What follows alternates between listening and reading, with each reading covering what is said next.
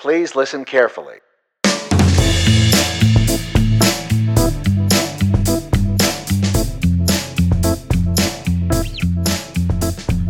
And welcome everyone. Ladies, gentlemen, people of all kinds. Thanks for tuning in to the Heard It Here NBA podcast. As always, it's your ever faithful host, Cooper Hurd, here to talk about some NBA draft. That's what we do here. Today, talking about potential superstars in the NBA draft. These are the best of the best, right? This is why we watch basketball. These are the guys that make playoff runs, the guys that win championships. These are the guys that really define entire eras of the NBA. And in this episode, I'm going to go over 5 guys that I currently see as having the best chance of becoming bona fide, era-defining superstars. Coincidentally, these are the 5 guys that I would pick, numbers 1 through 5, in the 2023 NBA draft. Maybe not so coincidentally, if you think about, again, how critical it is to find this type of superstar player, and how often NBA champions are led by a superstar player. I would say, maybe it's not such a coincidence. There's no big surprises up front. I'll say I am very confident in my top 3, the order and the players in that order. Much less so in numbers 4 and 5 right now. The numbers 4 and 5 actually that I have right now are different than the last, pretty much every sort of mock, big board, anything that's come out so far. So that's something that's certainly changed, something that I'm uncertain about. But again, this is about superstar potential. That's what I think the top 5 of the NBA draft is about. You have to have that context in everything that you do and every decision that you make. So again, top 3, no big surprises, and the non-surprise, I would say, certainly starts up top at number 1, with the guy I would say is unequivocally considered by consensus and by myself as the most likely guy in the 2023 NBA draft to become a superstar, and that is Victor Wembanyama. I think the biggest thing that has gone a little bit unstated with Victor and a lot of mainstream discussion is that he is very raw on both ends. In terms of especially the things that are often advertised, right? It's the perimeter skill set, his shooting, his handle. Those certainly exist and are incredibly exciting. It's a big part of why I think he could be a superstar. Those things are very raw. He is not very efficient as a shooter right now. He's not very efficient as an ISO scorer for the most part. What really makes him the most phenomenal prospect we've seen since, at the very least, Zion Williamson, maybe back to LeBron James, it's his athleticism, and not just that he runs fast or he jumps high, or that he's 7'5" with what I've heard is a reported 7'8" wingspan. I've also heard it reported up to 8 feet. Regardless, the thing that makes him one of the most gifted athletes of all time is not that he's 7'5". There are guys that have been 7'5" and failed in the NBA. What makes him incredible is that he's 7'5" and moves like a much smaller player. This is actually where I think the Kevin Durant comparison comes in, and a lot of people were quick to make it because he's a tall guy that shoots. People kind of did it with Chet Holmgren too, and it's like, that's ridiculous, right? Yeah, I get it. He's tall and he can handle a little bit and he shoots. That doesn't make you Kevin Durant. What makes Kevin Durant great is not just that he's 7 feet and has a nice handle and can shoot like one of the best He's one of the best shooters in the world, in the history of the game. Don't get me wrong. But what makes him really incredible is that he is 7 feet tall and moves like he's 6'6". Wembanyama is a guy who's similar. He is a 7'5" guy who moves like he's like 6'9" or 6'8". That's what really makes him incredible, is that he has the agility and the balance and the coordination position himself on the floor like he's 6'8", but he has those 7 extra inches of length plus however many in the wingspan, so he can get to places both vertically and horizontally, laterally, that other guys just can't get to. That's what people I think what people really see when they say that he's one of the greatest athletes I've ever seen, the size combined with the coordination and the agility and like the the things that are often, it's almost like the ballerina skills, right? It's the balance and how quickly can you pivot and flip your hips and all these sort of things that make for a fluid athlete, a fluid basketball player, because fluidity is such an important thing as a basketball player, especially in this modern game, and especially as a guy like Wembanyama, who I think is mostly going to be a perimeter-based player.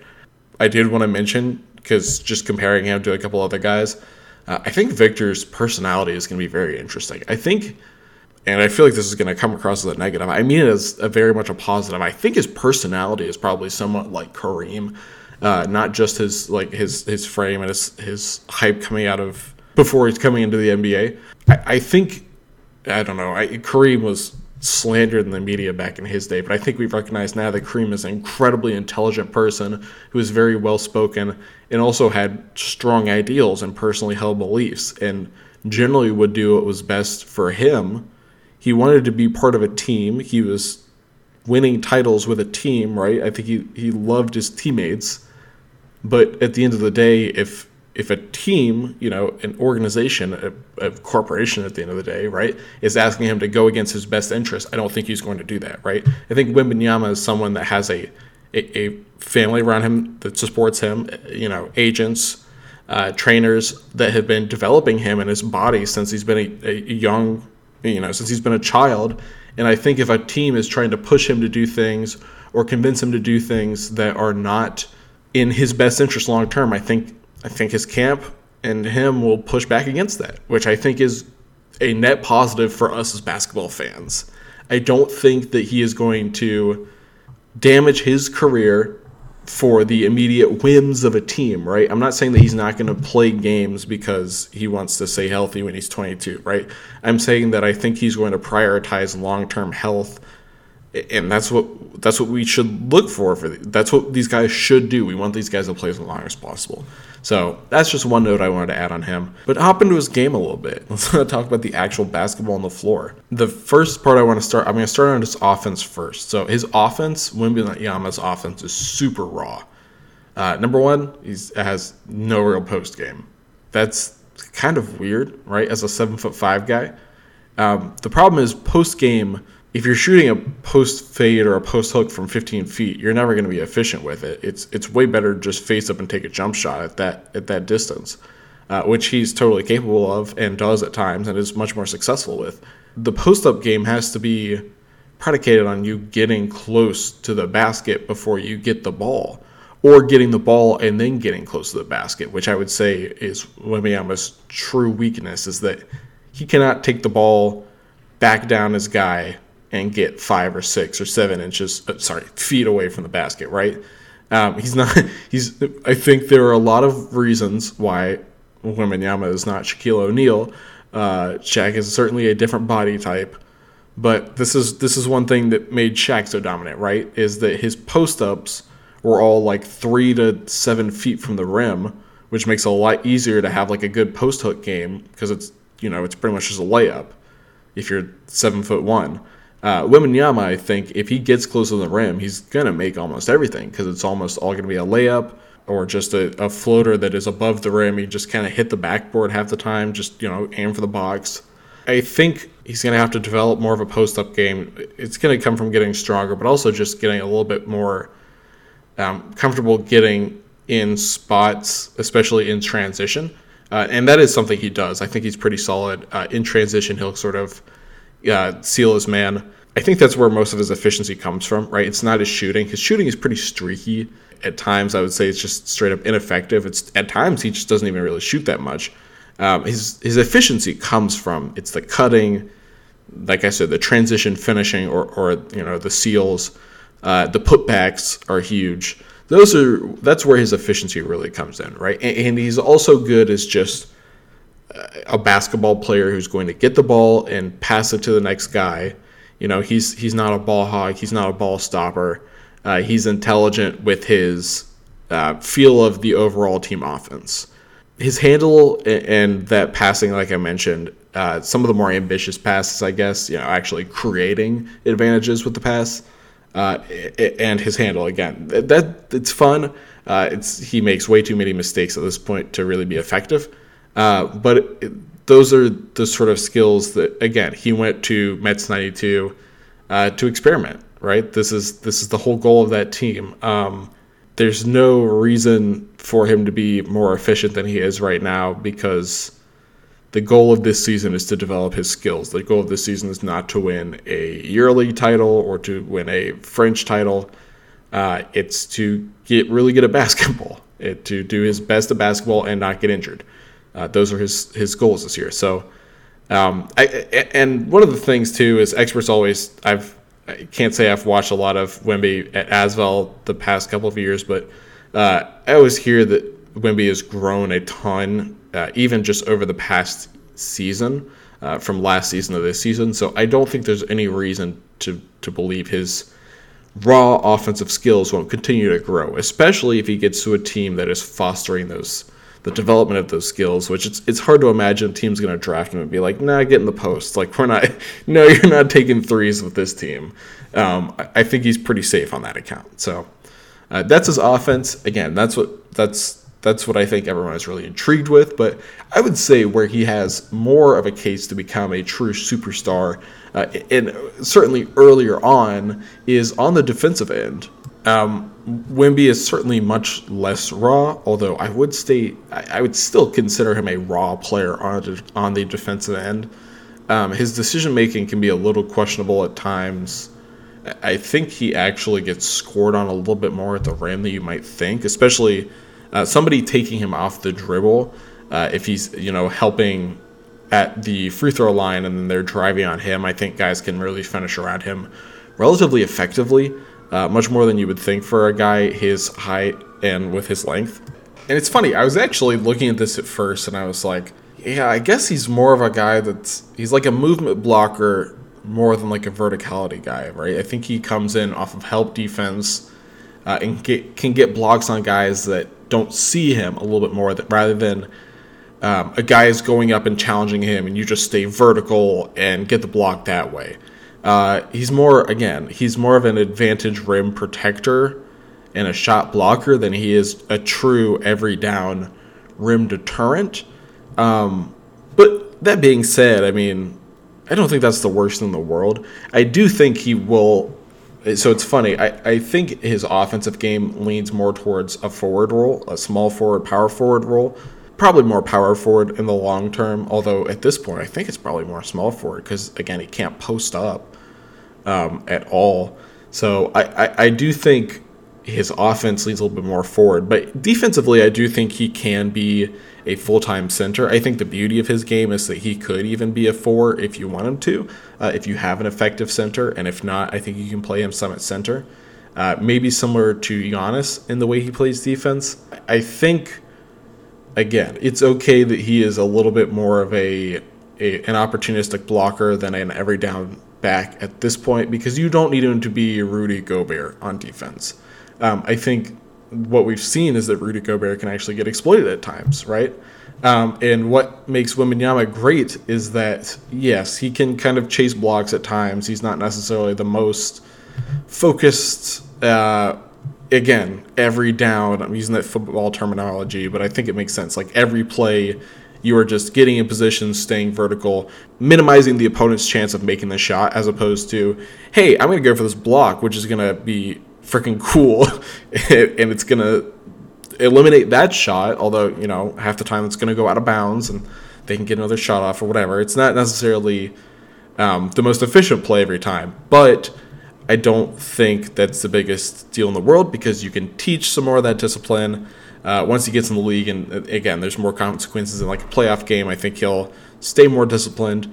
And I think the thing with, again, the Gobert weakness, the Gobert killer was those Clippers, the Clippers team specifically, right? It was the Clippers 5-out team, but not just that. It was 5-out with guys that can pretty much all beat you off the dribble.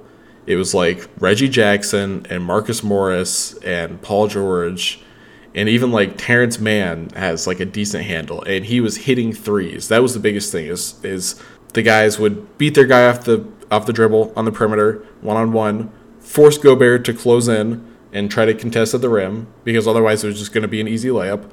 And then those guys are kicking to the corner, and Terrence Mann hit he scored like 40 points off of threes one game. If that happens, you're just going to kind of lose, right? That's an impossible situation. The thing, it's not even a Gobert problem there, right? The problem there is that you have a team that cannot defend their guys one-on-one, which means that you need rim protection. But if the other team is playing 5 out and they hit all their shots, then you're just going to lose. It's really not a Gobert problem. It's a your team's getting beat on the perimeter every time problem. The thing about Victor Wembanyama, though, you know who might be able to go in and try to contest at the rim and then still close out to the corner three and maybe even block that shot sometimes. You know who might be able to do that is the dude that just dunked his own putback dunk off of a step back three. Like Victor frickin' Wembanyama. He's the dude that might be able to do that. He might be the guy that he may fundamentally change the way we view rim protectors on defense, because he may be able to protect the rim and then close out to a corner shooter and still effectively contest the corner three. Like, it's not even just, a hand in the face, but legitimately having an opportunity to block a 3-point corner shot. And if he can do that, that's not just being a superstar on defense. That is rewriting the way that offenses now have to play against you. And again, I'll kind of get into the overall sort of verdict now, right? I think he's way more raw than people make him out to be at times. But the things that make him an instant impact star, it's not the shooting and the dribble. It's not even like the crazy athletic, the highlight plays. Those are awesome. Those are very cool. Those are why I really hope he goes to San Antonio so I can go see him some next year.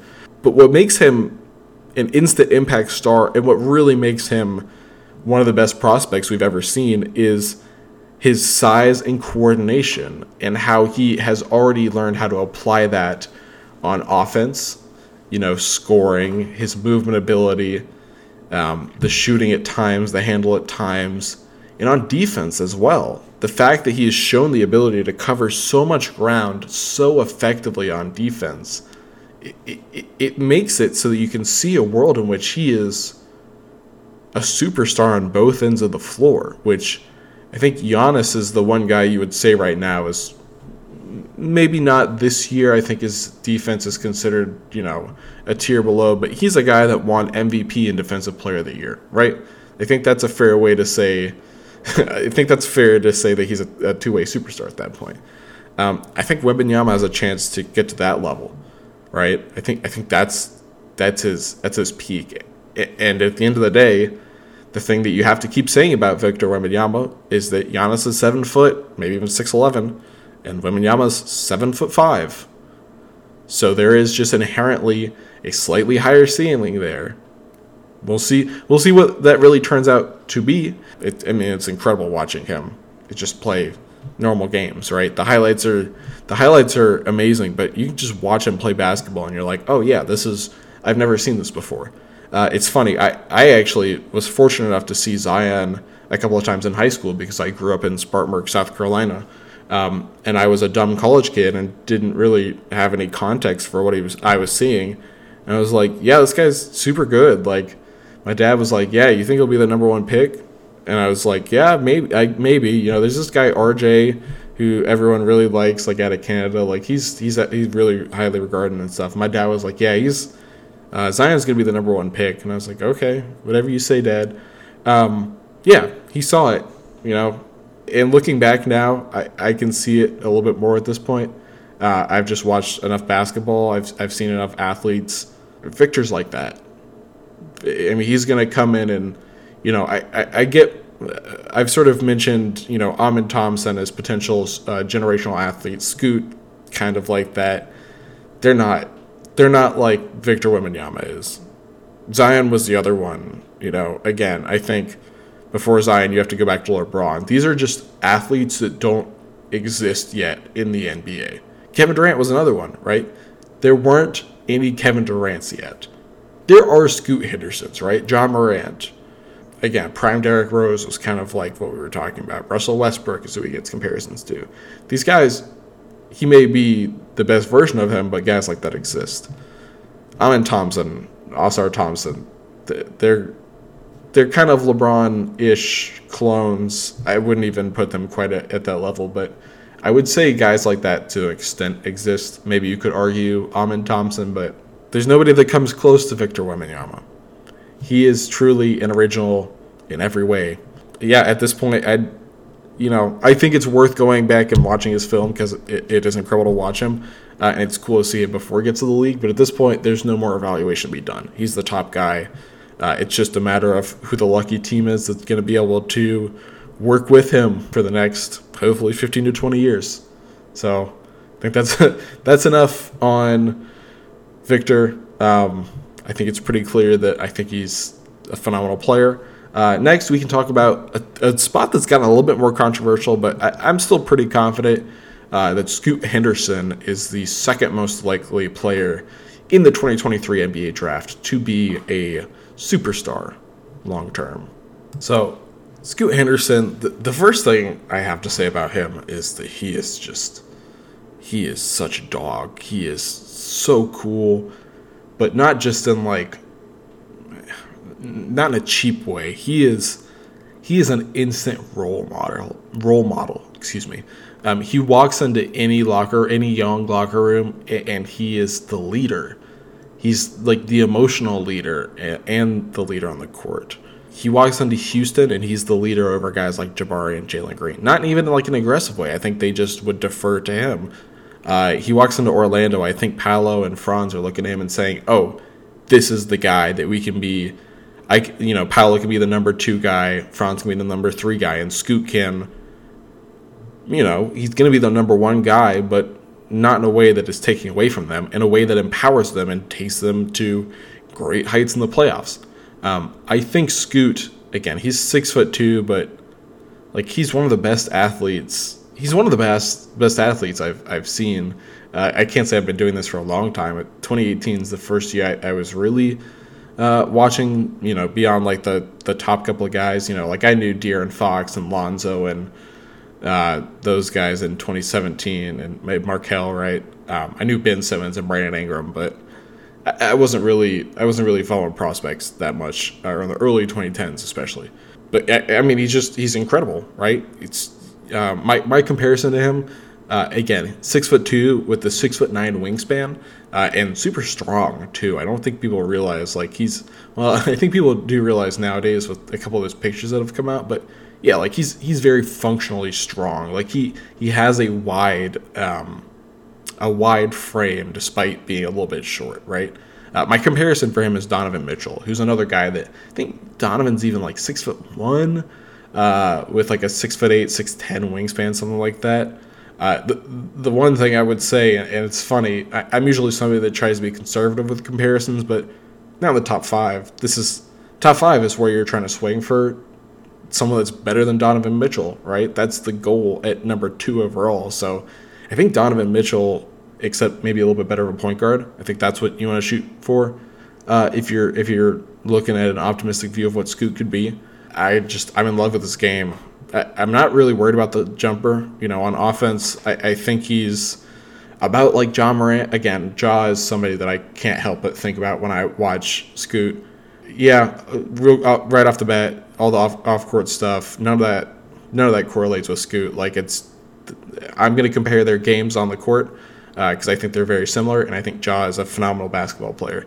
All the off-court stuff, I'm not thinking about any of that right now. So I think Scoot's a phenomenal human being. I'm not worried about him in the slightest. I just want to get that out of the way because I think Scoot's great. I don't want it to sound like I'm disrespecting him in any way. I think he's about Ja Morant's level when it comes to the jump shot. In terms of Ja's rookie year, I don't think it needs any major reworking. I think it just needs adjustments. He's not Amin Thompson. He's not Andre Jackson. He can shoot. He's a natural shooter. Maybe a little bit less so on catch and shoot shots. I think he's definitely a little bit more comfortable as a pull-up guy, but I'm just not worried about him learning how to shoot. I think he'll be fine. I think he's got good touch. I think he's got very solid touch. I don't think it's great, but I think he's got very solid touch. He's I don't really get the idea that, maybe he's not going to be the point guard. What if he has to be a shooting guard? Like, he's going to be a point guard. If he fails or succeeds, it will be as a point guard. Like, he's not a shooting guard at all. He's deadly in the pick and roll game. Like, that's what you need to be as a point guard, as a every down pick and roll guy, and that's what Scoot is. So I'm not worried about him as a point guard at all, because again, he's great in the pick and roll. You cannot guard him one-on-one. Teams are just going to have to go under screens early on because there's not going to be any other way to guard him. And I think within a couple of years, he's going to be able to pretty quickly adapt. And I don't think he's going to hit like tough step back threes consistently. But if you're going under him 18 feet from the rim, he's going to pull up and make that like 40% of the time in a couple of years from here, 45% of the time. I think he's going to be very efficient on easy shots. He's somebody that is a smart human being, and also he applies that very well to the basketball floor, which that's a combination you don't get very often. I think he just has really good instincts in terms of when to shoot and when he's going to have space for a shot. The other thing that I think everybody always talks about is this concept of a walking paint touch, sort of referring to a guy that just can get to the paint whenever they want, which is, I mean, if you're able to get to the paint, you are, to an extent, beating your defender, or at the least muscling them down there, and causing some sort of disruption in the defense where help is either going to be activated or somebody's going to be on alert and maybe not as aware, looking at their own guy. I think Scoot, I mean, people talk about Amen being that, Anthony Black even I've heard described as the walking paint touch.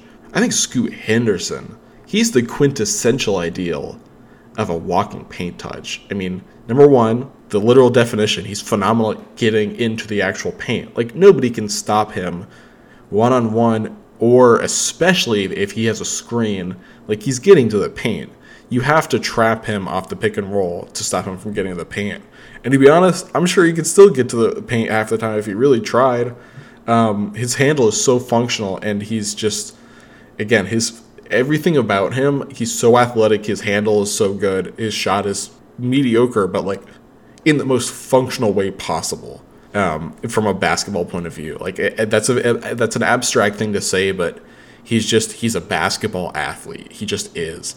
He is so good at getting into the paint in all these circumstances, but he also does it, again, I think some of this, yes, is team construction. Playing in the G League probably helps. Maybe Gigi Jackson on USC didn't have the same advantages, but I think Scoot's really good at getting to the paint without having a bunch of guys on him. I get, again, some of that is if they can totally sag off of shooters, then they can just close in easier. But there's also an element of Scoot is smart about choosing his opportunities to drive. He's good about taking angles that make it difficult for guys to just quickly, poke at the ball. And he's also makes quick decisions and is fast and powerful, and I think can get to the paint before help can really react sometimes. And especially if he's playing with guys that are threats to score on the wing or in the corners, the help is going to be hesitant to close, and that's going to be really tough because, man, he's a scoring threat in the paint. I mean, he may be 6'2", but he finishes like he's 6'8". He's strong enough to clear out space too in the paint, which I think is, his shots are not always super, he's not getting bumped and making the most difficult layups. He's generally pretty good about getting off decent shots even in the paint. And a big thing again about this walking paint touch, he's an equal threat to score or facilitate, which means that if a team tries to play him as only a scorer, then he's going to make a lot of really good passes. And what I think is that he is such a threat to score that teams can't play him any other way. Because if you kind of hedge and aren't playing him to score, he's going to dunk on you every time. And again, I think he's got those, he's strong enough to clear out some space. He's got those long arms, which helps him get off some passes. That would be the weak point, though, right? Is, yes, Amen Thompson 6'7" and can see over guys much better. That's the LeBron, the Luka thing. I can't argue that. And that's the one thing that having 6'9" arms doesn't help you with, is seeing over people or around people. The one thing I will say about that, though, is I would really like to see him try to integrate the jump pass that guys like John Morant and Tyrese Halliburton especially have integrated into their games. That's a thing that I didn't grow up playing basketball, but that's a thing that I know is like a fundamental no. Like, you don't get in the air without knowing what you're doing. But I think what John Morant and Halliburton have done is have this ability to say, okay, I'm going to get in the air and have a couple of reads, right? I have 2 or 3 decisions, and I know already where I'm looking and how much time I have before I land. And I'm going to make my first read, and if it's not open, I'm going to make my second read, and if that's not open, I'm going to shoot, or whatever it is. Maybe shoot is the first read, and if it's not, then it's the corner pass, and if it's not that, then it's the interior pass, right?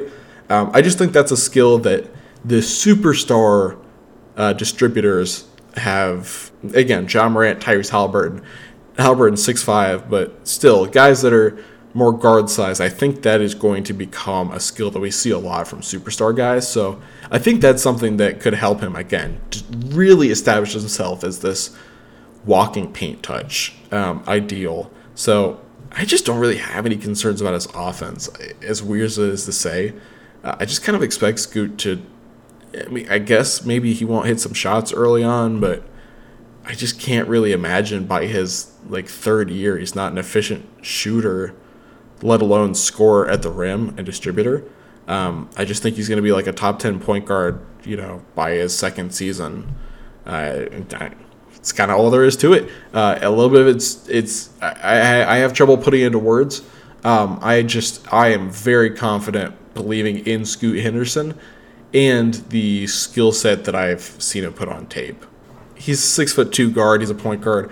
I get that this is not the most important thing for him being a superstar, but I did want to comment on the defense because he's not always the most engaged guy, and I think he does need to be your point of attack defender unless you're going to have a Marcus Smart or a Drew Holiday or somebody like that who is, again, you've got to be you have to be a shooting guard who can be your point of attack defender, which means the guy's likely going to have to be 6'6", right? 6'5" or 6'6". I do think he's pretty good at on-ball defense when he's engaged. He's going to stick with guys. He'll get around screens. The 6'9" wingspan definitely shows up there. He's definitely good at getting deflections. He's just smart in terms of anticipating his guy. He's also he may be 6'2", but if you try to back him down, especially if you're like a small forward or something, he is definitely putting up a fight, right? He's not going to just let himself get back down. I would say the biggest area of concern for me is the off-ball defense. That's the focus thing, right? That's the energy thing. Especially if he's imagine him guarding Steph and having to run off all those screens. He's not going to have the energy for that, especially because, again, I'm very confident he's going to be the primary initiator on your offense. And I think he'll be, getting your team to a good level on that end. So, yeah, he's going to be expending a lot of energy. If he has to expend a lot of energy guarding the point of attack or more what I'd be worried about is the constant off-screen movement. I think that's going to be really tough for him. So maybe you have to try to hide him a little bit. Maybe you need somebody that is a shooting guard that can really handle some of those best guard matchups. Maybe that's a constraint on building around Scoot, but that's fine. I'm not that worried about him. All in all, too, I think he's solid. I really think this is just a matter of his playoff upside, really. He's going to be great. And I think he'll be solid on defense in the regular season. It's just a matter of whether he is good enough to not get picked on in the playoffs. As long as he's good enough to not get picked on and they can surround him with some solid defensive pieces, then he's set on defense. And again, like I said, the offense is great. My final verdict, I think he's a bona fide superstar, right away almost, within the first year or two. He would be my bet to win Rookie of the Year. Him and Brandon Miller. I would say Brandon Miller would be my second pick. He's definitely less raw than Wembanyama or any of the non-Brandon Miller Lotto guys. The Cam Whitmores, the Jarris Walkers, the Thompson twins, obviously. He's got this just infectious personality. I really think he's going to come in and sort of like John Morant. I think he's just going to galvanize this team to being this. I think he's going to come in, especially if it's a young core, and just really invigorate them with like confidence. I think he's just got that cool professional persona, but like basketball professional. Like, I'm going to win us these games. Y'all, let's do this. We're going to do this together. I got us. I think, yeah, if you put good talent around him, I don't see any reason that he's not going to be dominant in the regular season within a couple of years. And then, again, depending on how good the surrounding talent is, I think he's got a great chance to make some big runs in the playoffs. And, I mean, I wouldn't bet against Scoot winning a title in his career. I wouldn't bet against him winning 2 titles in his career. I don't think he's going to be – I don't think anybody in the modern game is a good bet to win like 3 or 4 titles, right? I mean, LeBron's barely gotten what does he have, 4 titles now? Yeah, I mean, and that's what the second best, if not the best player of all time. So yeah, it's a tough standard to hold anyone to. But again, I think Scoot's great. Scoot, easy pick in my opinion for the second most likely superstar. Again, somebody that's really defining an era for a team, or even the entire NBA. Somebody that you build around for the next 10, 15 years and is the clear alpha and omega of your team and your team's success. I think Scoot's got it, right? I think Scoot's got everything you need. Third guy on this list, again, I think he's a bit of a drop down in terms of the ceiling, maybe, and also just the odds of becoming that true superstar. But Brandon Miller, the wing out of Alabama, he's definitely the most ready-made star in this class. I think Scoot's ceiling is, or whatever it is, the 50th percentile, the 75th percentile. I would bet on Scoot to be, a little bit more of an all-NBA guy, and Brandon Miller to be more of an all-star guy. But I think Brandon Miller is it's all there right now. You don't really have to ramp up anything. Like, Scoot has to ramp up his shooting and maybe the defense a little bit. Brandon Miller's 6'9" and shoots and handles the ball like a guard. That's the 5-second pitch for him, right? He's not quite I like calling Scoot a dog. Brandon Miller's not quite that, but you could tell his teammates did really rally around him. So I do think he's got like a good leader personality, whatever you want to call it. He's got some dog in him, to put it like the kids do. In terms of his offense, Brandon Miller is undoubtedly a top 5 shooter in this class. Not just in terms of like his percentages or his pure efficiency, but just watching him, his touch, his variety of shots. He does a lot of running off of movement, and what I think is really special about him is Nate Oates would get him into spots where he's running off of screens, DHOs generally, to get a ball off of a handoff, and would have the opportunity to either pull up from 3 or drive it if he feels like that's where the greater advantage is. So that's something that it's almost akin to like an RPO in football, where you just have this split-second decision of, okay, make this one read and then let's move with it. And I think that's it's funny because it's, number one, it's impressive that Brandon Miller can make those quick decisions and can hit those shots too and can drive those closeouts. Number two, I would say it's kind of nice that Nate Oates is putting him in a situation where it is more of a or B decision as opposed to just saying, hey, here's an ISO, like make something happen. I do think Brandon Miller is a little bit better in some of that structured environment. I don't know if I love him as much. I will say he's good in transition. I just think he is somebody that's a little bit better fitting into a team and having a system. He's good at getting off the ball, right? He's not somebody that has to dribble a lot to get his shots off. And I do think that's an advantage, but also I think it's something that if you gave him 30% usage, he might be a little bit more inefficient. We definitely saw games where he was, again, shooting 3 for 19 or 5 for 16 or something. I have no doubt that Brandon Miller is going to be efficient as a scorer in the NBA. I would say the main question for me is how high his usage gets, which I just kind of referenced. He had a 26% usage for this year, which you compare, that is high. Don't get me wrong. The average is 20. But But you compare that to like 30% for Keontae George, which, yeah, Bama had, Jaden Bradley and Mark Sears and Javon Quinterly, guys that had decent usages as well.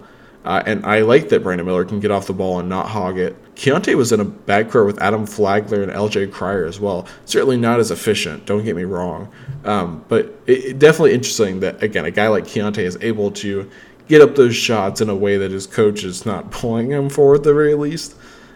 Maybe that's a little more questionable than I was initially thinking, but I do think the 26% usage is indicative of something. I don't think Brandon Miller is really going to be like a 30% usage type of guy over the course of his career or even his prime years, where the main comparison I've heard, and I think it's a solid one, is Paul George, where Paul George was more that 30% range in his best years.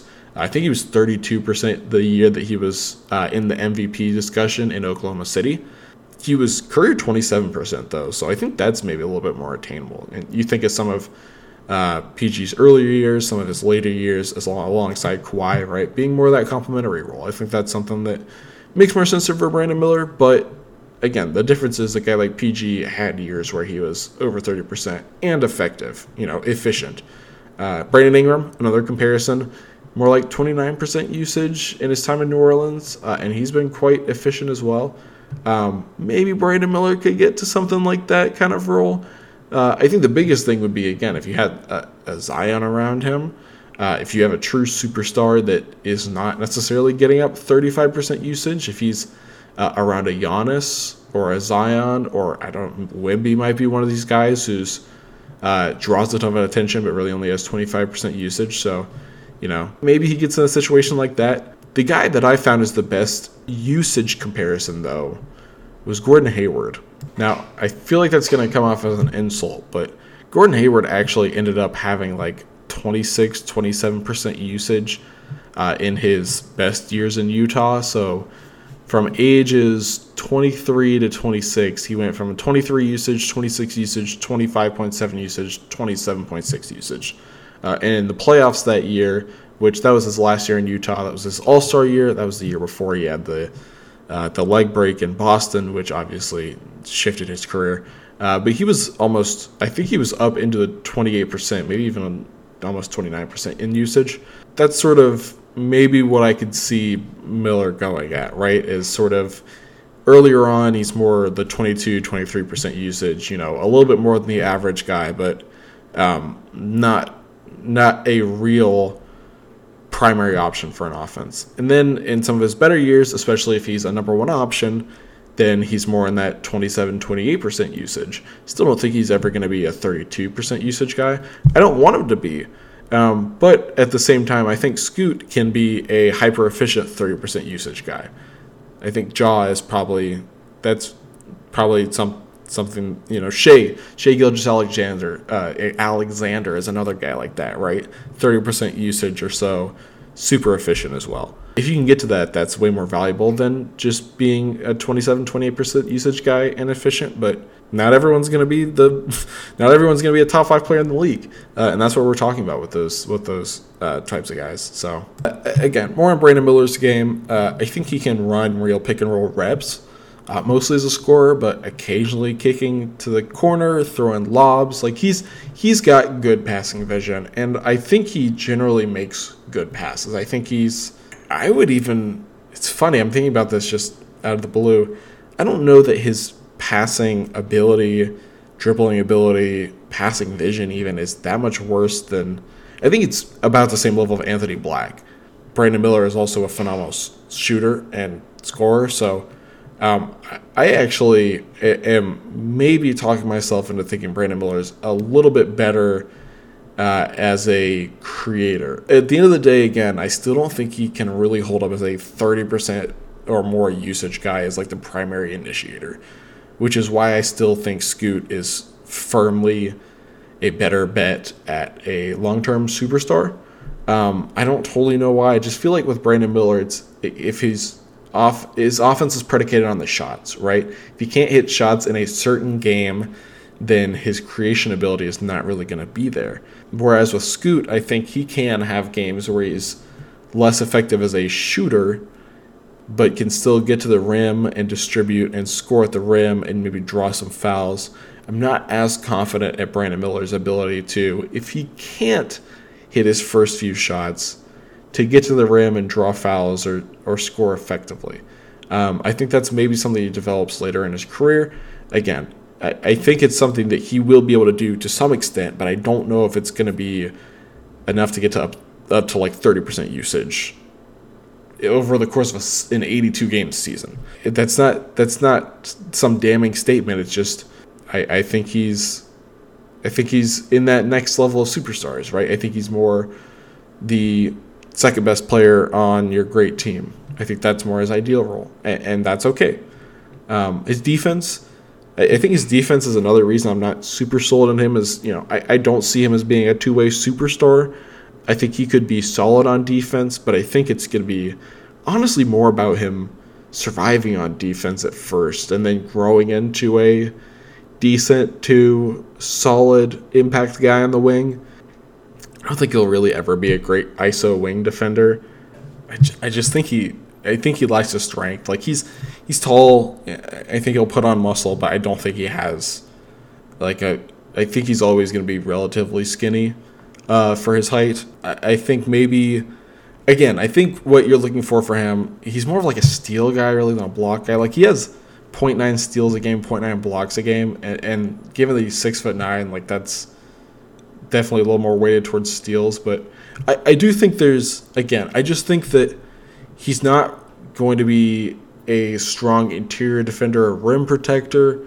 I don't think he just doesn't have the instincts for that or the strength for that. And I don't think he's really going to be a lockdown perimeter defender. Maybe what he can learn to do is really get around screens and guard like some of those like shooting twos and shooting threes, but I don't know if I totally buy that he's going to be able to get low and get around screens like that. Again, I think what you want from him is not to be some great shutdown defender. I think you're hoping that he can hold up on switches, he can play fine on whoever not the best player 2 through 4 is, the second or third best player. He plays some functional help defense and occasionally can swat a shot or steal a pass or two, right? I think as long as he can make occasional plays on defense that are positive and for the most part be a neutral, and only occasionally be a negative, I think that'll be enough to be worth keeping him out there on offense for 35 minutes a game. One thing I will say about his defense is just kind of an unrelated note, but I do like how quickly he will turn a rebound into transition. I think that's a big thing at Alabama. I noticed that Noah Clowney is also really good at every time he gets a rebound, it's quick outlet to whoever he sees up ahead of him that he knows will run, or he'll just run it himself. I do really like that. I think that's a Bama thing and something that's going to stick with him. I think that'll benefit him early on. Again, it's always good as a young player if you can get into transition on offense, especially if you can dribble and shoot well. I would say that's a good thing. Especially, again, he's 6'9", he's thrown out some pretty crazy dunks. Like, he's a good athlete. My overall verdict on him, he's the other candidate for Rookie of the Year. Like, I think Brandon Miller is phenomenal. He's super ready-made. And while, again, I don't see him as quite that top-level efficient primary creator, I think, again, right away he's going to come in and either going to be an efficient scorer or put up some big counting stats. And in the long term, I think he'll combine both. I think he's going to be an effective, 25-point-per-game scorer on good efficiency. He'll rack up a few assists as well. I think he's going to be a guy that keeps a pretty respectable assist to turnover ratio as well. So I think he's just going to be a super malleable superstar. Superstar is a big word. I think we may end up considering him more of a star, maybe more of a guy that's fighting for all-star candidacy in a given year, rather than a guy that's really cemented himself in like the All-NBA discussion. But at the same time, I do see there being a path to him being a true superstar, somebody that is a real 30% usage in a playoff series. I think that path is there, and I think the idealized star version of him has such a good chance of happening and being so valuable that I do still think it's worth putting him 3 above the guys that I have at 4 and 5, who I am going to discuss in tandem for reasons that I think y'all can probably guess. It's because they're twins. And no, I'm not talking about Makai and Mikal Mitchell. I'm talking about the Thompson twins. Amen and Ausar, heroes of the OTE League. Absolute nightmares to evaluate. I don't know. I don't know what I think about these guys. I've watched them a decent amount at this point. I've got Amazon Prime booted up, so I still need to watch their games in the finals. I watched one of them when it was on, but I've been trying to go through earlier in the season and then finish with the playoffs, because it did seem to me in the couple of games that I watched that the defense was a little more impressive overall, which shout out to that. Overall, though, the Thompson twins, I would say an admission on my part that I'm just not good enough at this yet, scouting in general, to evaluate these guys entirely separate, not just because they look similar or because they have similar play styles, but they are twins who have grown up their entire life playing on the same team and are still playing on the same team.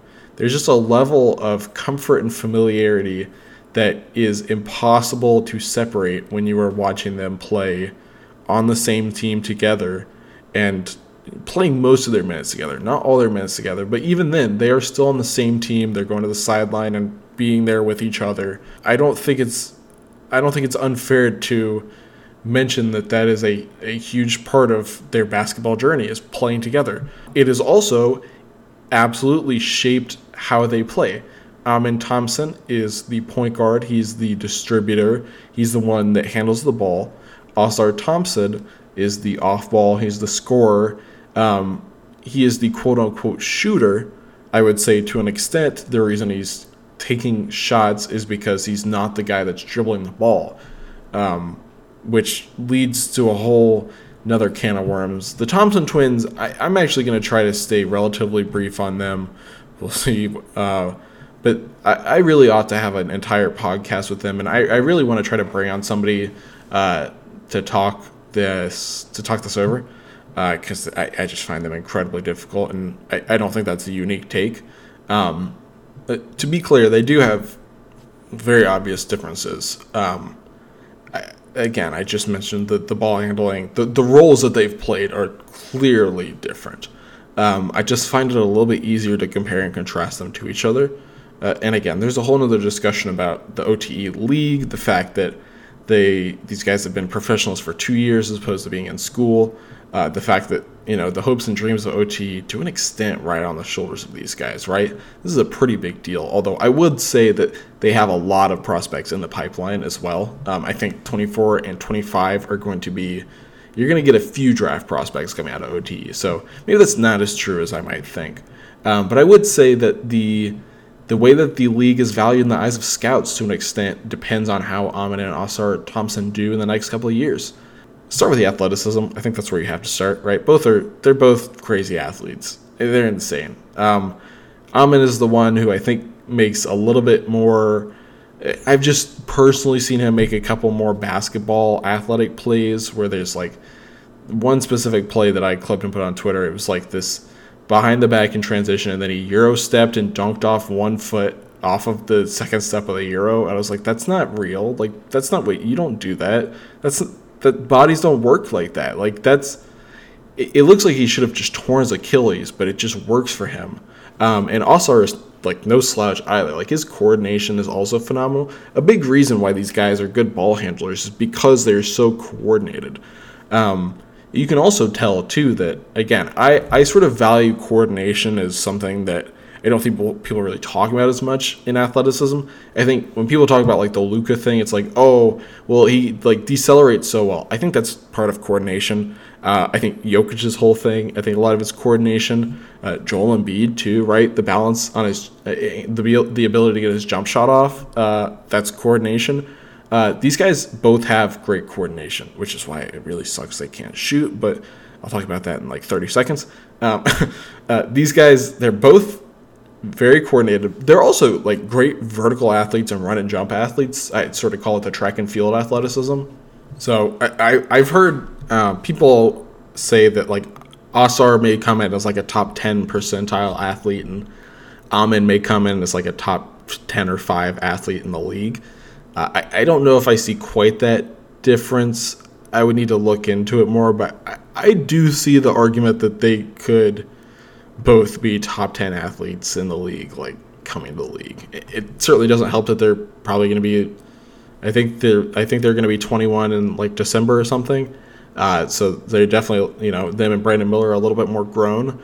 But they're phenomenal athletes, and it's not unreasonable to expect them to keep growing over the next few years as athletes. One thing that I find very interesting, and I haven't really heard mentioned, both of them played volleyball when they were younger. I think you can definitely tell that when they jump. They definitely have. I've seen Ausar specifically do a couple of like jump with the arms fully extended, like the full vertical, and I was like, that's not verticality. That's a volleyball play. That's what he's doing, which is very cool. I would love to know if more. It feels like basketball players and volleyball should go hand in hand, but just an interesting note for me. Anyways, on to the offense. It's not that hard, right? They can't shoot.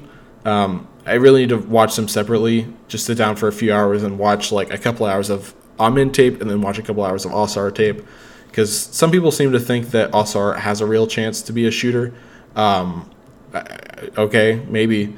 I have pulled the stats from them in high school and OTE, because they do have some high school stats that are available, which gives them a pretty good sample size. And Ausar does have like 200 more three-point attempts over that career than Amin. Like, he absolutely does get up more shots, and he is slightly more efficient as a three-point shooter and a free throw shooter.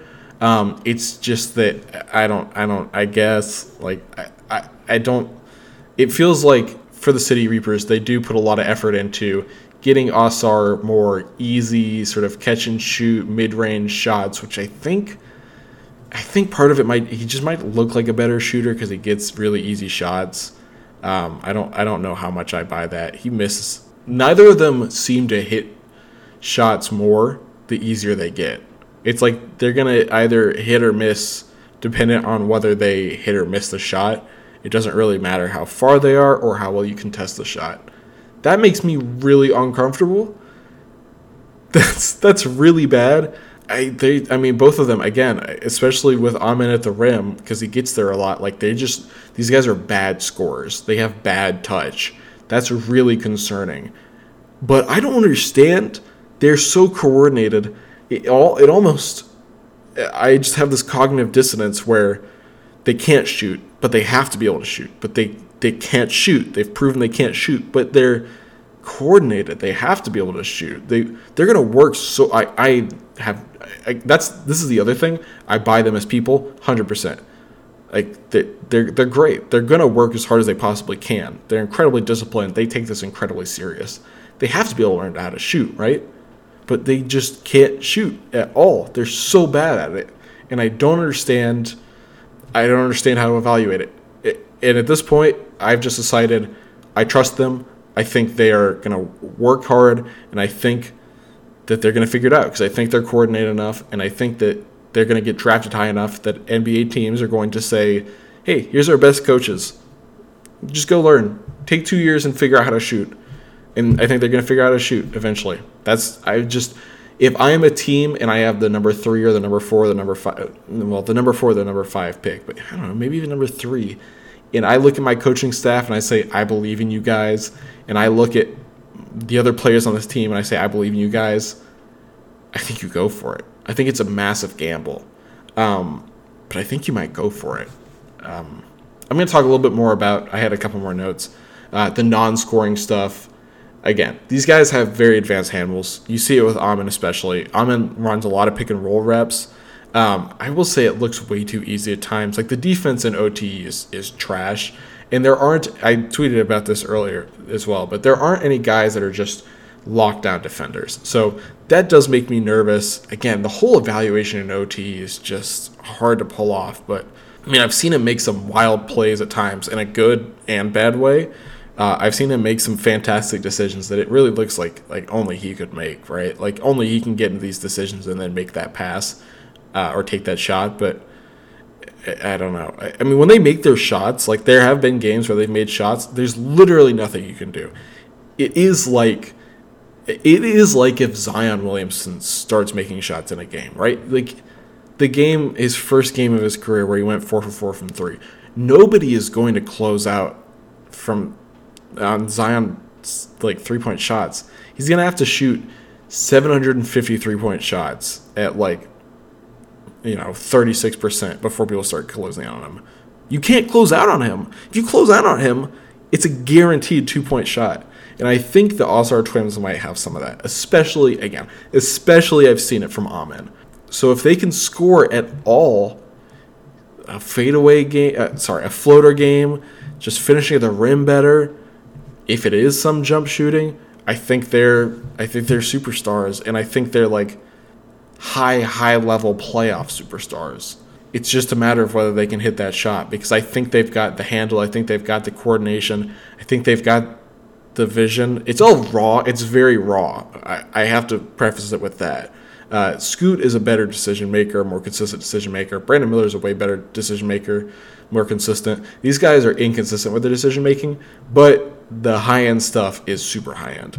Again, I'm just whatever the defense, whatever. It's OT. I don't know how to evaluate this. They should be better than they are on defense. They take a lot of gambles. There's a lot of lapses, especially from Amen. They have great moments of time, but it looks like they're just kind of doing it for a clip, which I don't know. It's like they'll just stick to the guy half court for 10 seconds. I'm like, this doesn't really mean anything. I don't know. If you're worried about these guys' defense as being a defining skill in the NBA, it's been a failure, right? At the end of the day, they're 6'7" and incredible athletes. They're going to be fine on defense. The thing that you are putting your job on the line for is their offense. And at the end of the day, my verdict is a massive gamble. If you want to keep your job, I would say go pick Brandon Miller or pick Jarace Walker. I think they're just easier. You're less likely to get fired.